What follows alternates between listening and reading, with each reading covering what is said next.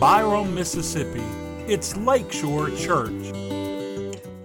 Luke chapter 6, verses 37 and 38, the Christian Standard says this: do not judge, and you will not be judged. Do not condemn, and you will not be condemned. Forgive, and you will be forgiven. Give, and it will be given to you. A good measure, pressed down, shaken together, and running over, will be poured into your lap. For the measure you use, it will be measured back to you. Let's pray together. We thank you, Lord. You know our heart, and we desire to live in obedience to do what you have for us today. I pray every one of us today, God, would hear from you, that our words would be yours, our thoughts would be yours, and most of all, God, that we would be found doing those things which are pleasing in your sight. According to this passage, according to your saying, God, may we be givers and not takers, and whatever that looks like in our life. And God, would be careful to give you the praise and the glory for whatever you do. For we ask it and pray it in Jesus' name. And all of God's people said, amen, amen. You may be seated.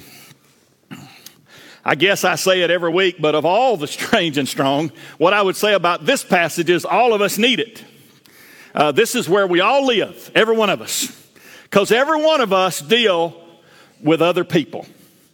Jesus is teaching, and he's talking about, just out of the blue, he talks about judging and condemning and forgiving. And then he goes into these two verses that sounds like the preacher's preaching on money today. That's a little bit of it, but it's a lot more than that when you talk about giving. I really love this, and I think we need it, truly. The reason I picked the word generosity for the title, naturally we think, okay, it's money again, but generosity is defined as the willingness to give away one's money, time, or other things. Generosity is when you're willing to give away something. And Jesus said if one does that, it comes back to him from God and others. I don't know if you know the name Anne Frank. I'd heard that name and some of the things I do around, and of course, for some years have known it. But Anne Frank was an amazing young lady. She only lived to the age of 15 years of age. Being Jewish, her and her family hid for approximately 2 years in like an attic in Nazi Germany. She didn't pass away because her life was taken from being a Jew. She passed away from a sickness, but she passed away. She was 15 years of age. Much like Oswald Chambers, my utmost for his highest, that his wife found his devotionals, if you will, and things he had written down and had it published, and it's become a bestseller for years and years and years. Her diary was found. And she said some amazing things. You ought to take it and go and look. You can find it very easily. But she said something very unique for today's sermon. She said this: no one has ever become poor by giving. And in our mindset today, there's something about that if I give it, then I have less resources in my life. But Jesus comes along in this paradox and says, if you give it, I'll give it back to you, and I'll give more than you gave. So we know that's a faithful principle, that some people struggle with that, and they say, well, that sounds like, hocus pocus kind of stuff. But does it work? To give, to be a giver, it takes energy and effort. It doesn't just happen. It's not that some people have it and some people aren't. Some people are givers and other people are hoarders. No, it's something that you work at. I've often thought about the nursery, and if your child's in there, I didn't go down on the nursery wing, so I'm not talking about your child. But if you want to understand the principle that I'm talking about, I've never been to a nursery and saw a 1-year-old freely give their toy away to another 1-year-old to play with it. But I've seen backs turned, and it's mine, and even fire come out of their ears if the other one tries to take it away. Why is that? Because in our fallenness, and I'm going to preach on some of this in January, I've been studying it, it's a Genesis issue. Because the fall of man, we have a sinful nature. And that sinful nature is it's mine. When you're born again, and what God starts to do in your life is he shows you that we really don't have anything anyway. I'm just a steward of what God's given me, and I'm going to give an account for what I have one day when I stand in front of him. In all parts. And people say, are you just talking about money? No, it's just one part. I'm talking about health. I'm talking about life. I'm talking about voice. I'm talking about the way I carry myself, the way I respond to others, and on we could go. But it takes energy. And I want you to think outside the box of just something tangible. Follow along. Sometimes humanity deserves for us to give them the benefit of the doubt. To give. You and I it's something that we do. We give the benefit of the doubt. we decide, no, I'm not going there. I'm going to give them the benefit of the doubt. Another one that's a cousin to it is we give people a second chance. Aren't you glad for second chances? I would be pretty confident in believing none of us would be here today if it wasn't for a second chance in Jesus. Amen? I don't think anybody got right with God the first time. And I don't know if anybody stayed right after the first time. Aren't we glad that God gives us second chances? And yet he asks the same of us. Another one I think about is we need to give a little grace to people from time to time. One of the principles of grace that God's taught me many years ago, and I have to remind myself daily, is that no one gets there by themselves. I've dealt with some horrendous things in people's lives, and I thought I saw it, and they were this or they were that, they're the other. And then when you find out and investigate, or maybe you're involved as a pastor, you realize that they didn't get there by themselves. Somebody put them in that state. Doesn't mean that we're not still accountable to God, that we change what we need to change. But we need to be reminded of that. Let me give you a couple more. And I use this a lot of times in marriage, but we give up to go up. You know, sometimes you can monitor your relationships by how well you lose. If you got to win every time, I guarantee you the relationships aren't going too well in your life. Because I know anything about relationships, sometimes it's better to eat where they want to eat than where you want to eat. That causes me to have an upset stomach just thinking about it. Sometimes it doesn't have to be my way or the highway. See, sometimes we give up. Sometimes I'm less so that somebody else could be more. We got to get this principle, folks, because many times people miss it. And this is all about giving. It's not about taking. If you turn and say, I'm going to get my way, you're not a giver, you're a taker. And I'm talking about Jay as well. Let me give you one more. Did you know it's not 1, 2, or 3, but it's forgive? It's just a play on words. Sometimes we need to be reminded that the word forgive has the word give in it. For us to forgive, we have to act on forgiveness. It's not something that just happens.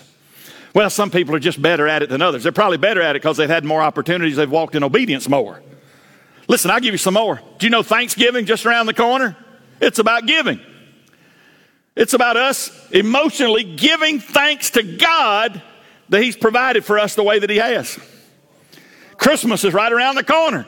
Why do we give gifts? It's symbolic of the greatest gift that was ever given for mankind. Jesus Christ took on flesh to die on a cross, and he did that for you and me, the greatest gift ever given. I got a bunch of more. I hope you can hang on. Why do we celebrate veterans next week? Because somebody was willing. They were willing to go to a place and shots be fired at them and lose their life. And I know it's not Memorial Day, they lived, okay? But they were willing and are willing today. So we should honor those folks that the freedoms that we enjoy today, they were willing to pay the ultimate sacrifice.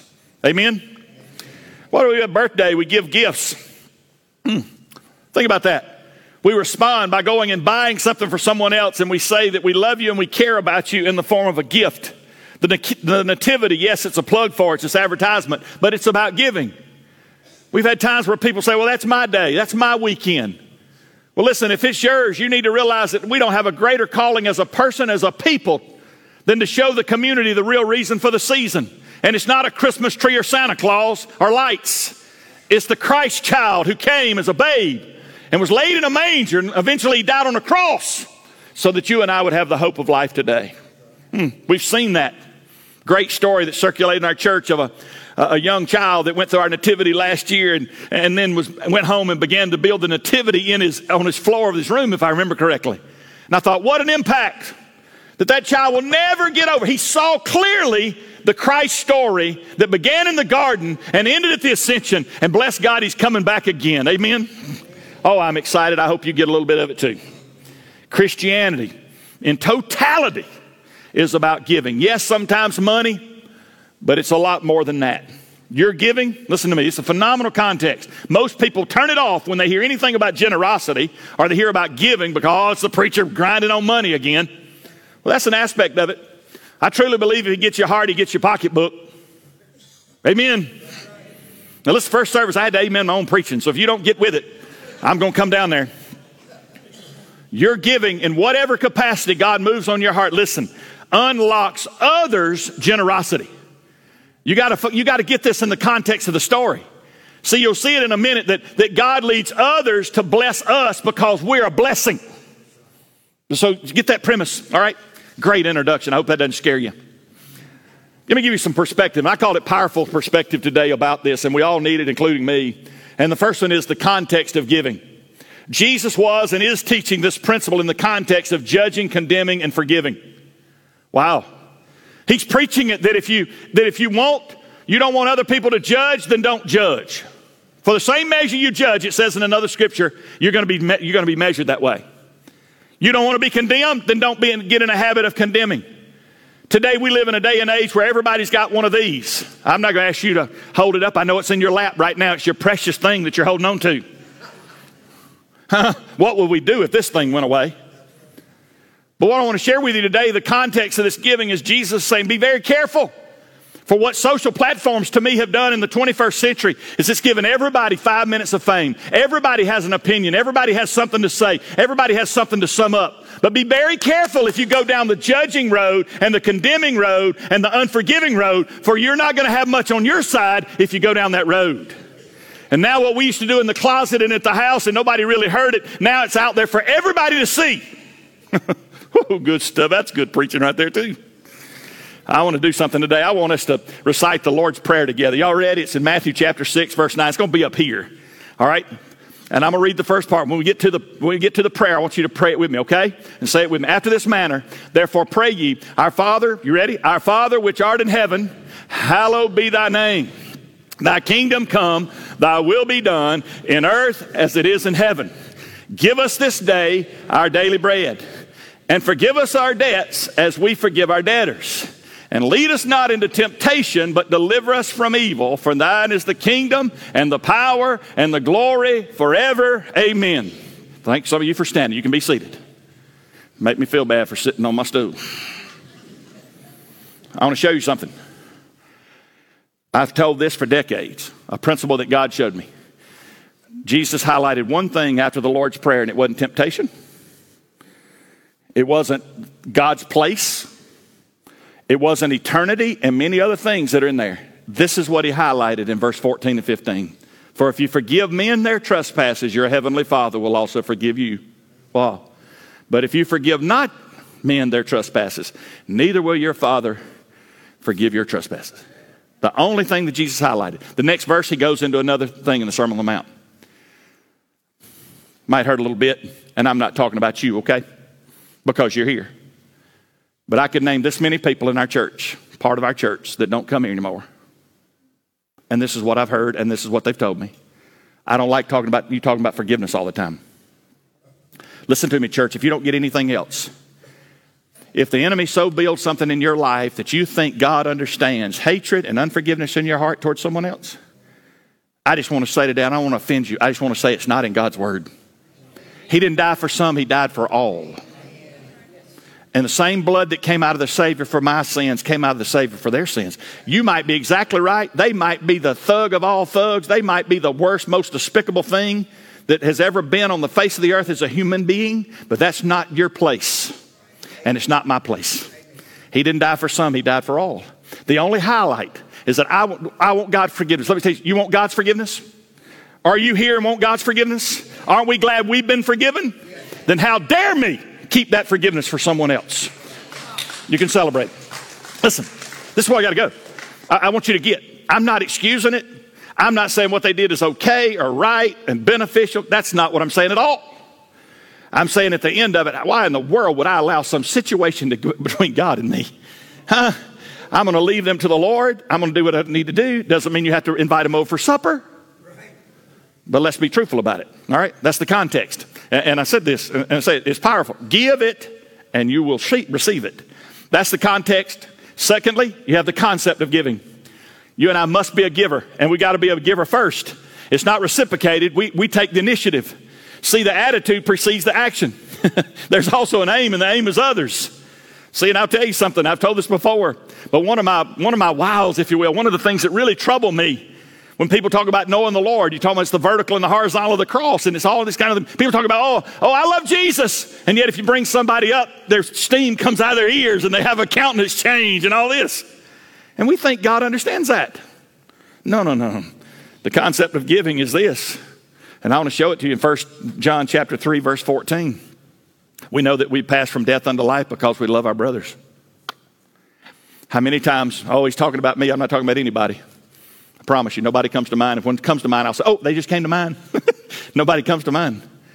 But how dare me say how much I love God, and then one of my brothers in Christ, one of my sisters in Christ, that the same blood's been applied to their account. Maybe we're different. Our personalities are different. Our loves are different. Our experiences are different.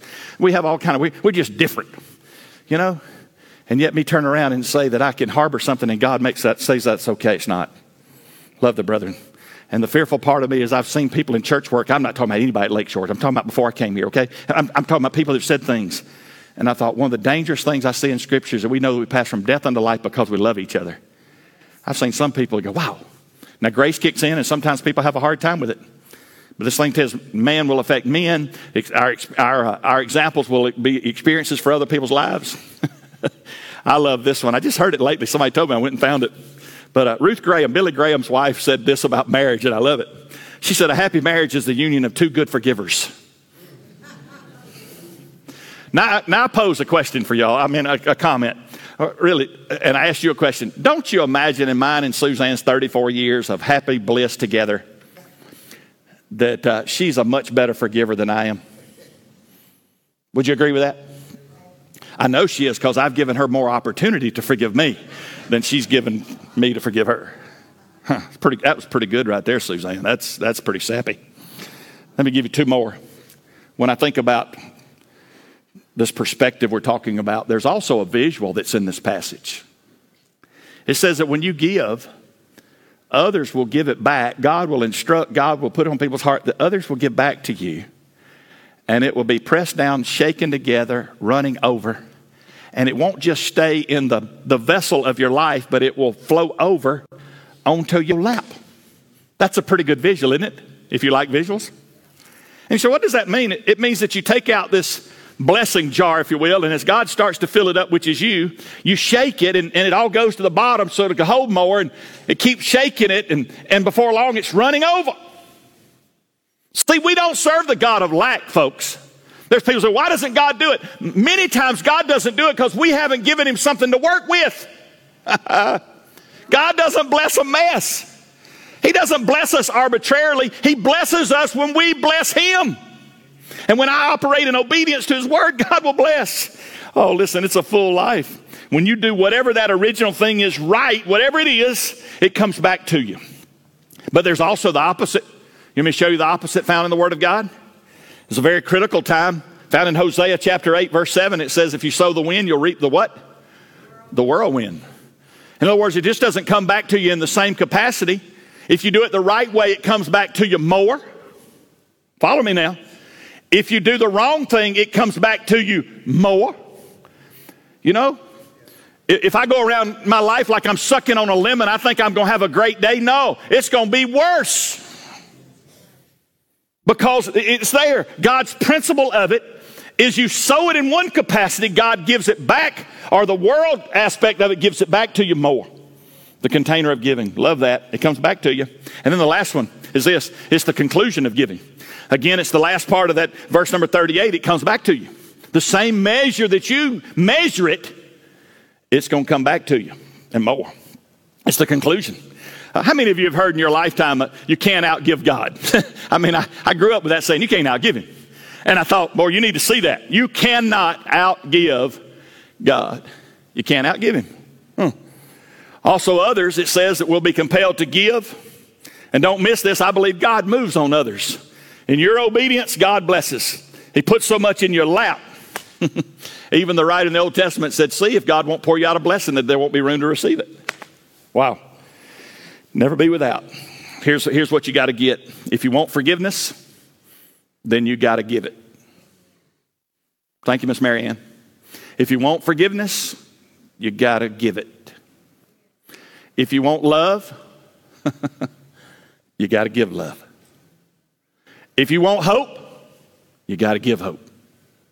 You want honesty from others, you got to give honesty. And I could put 1,000 more in there because it's the principle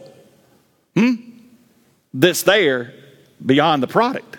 It's the principle that makes it happen. Wow, we missed that. Heard of a story one time of a lady that was a devout lover of the Lord, believed God for everything, and she was really having a tough time. Insomuch she didn't have money for groceries. She would pray often, sometimes on her porch, sometimes loud. She would say, Lord, I've trusted in you. I need groceries. She knew or didn't know next door to her was an atheist, lived next door to her, and he heard her pray.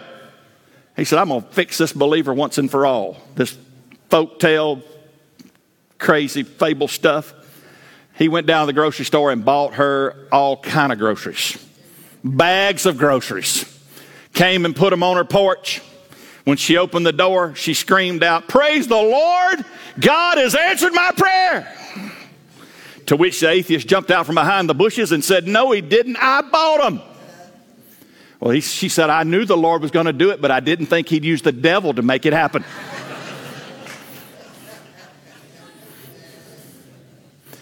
Maybe, just maybe, when you and I do the right thing, if God can put the money in a fish's mouth for somebody to pay their taxes, don't you know he can take care of you and me?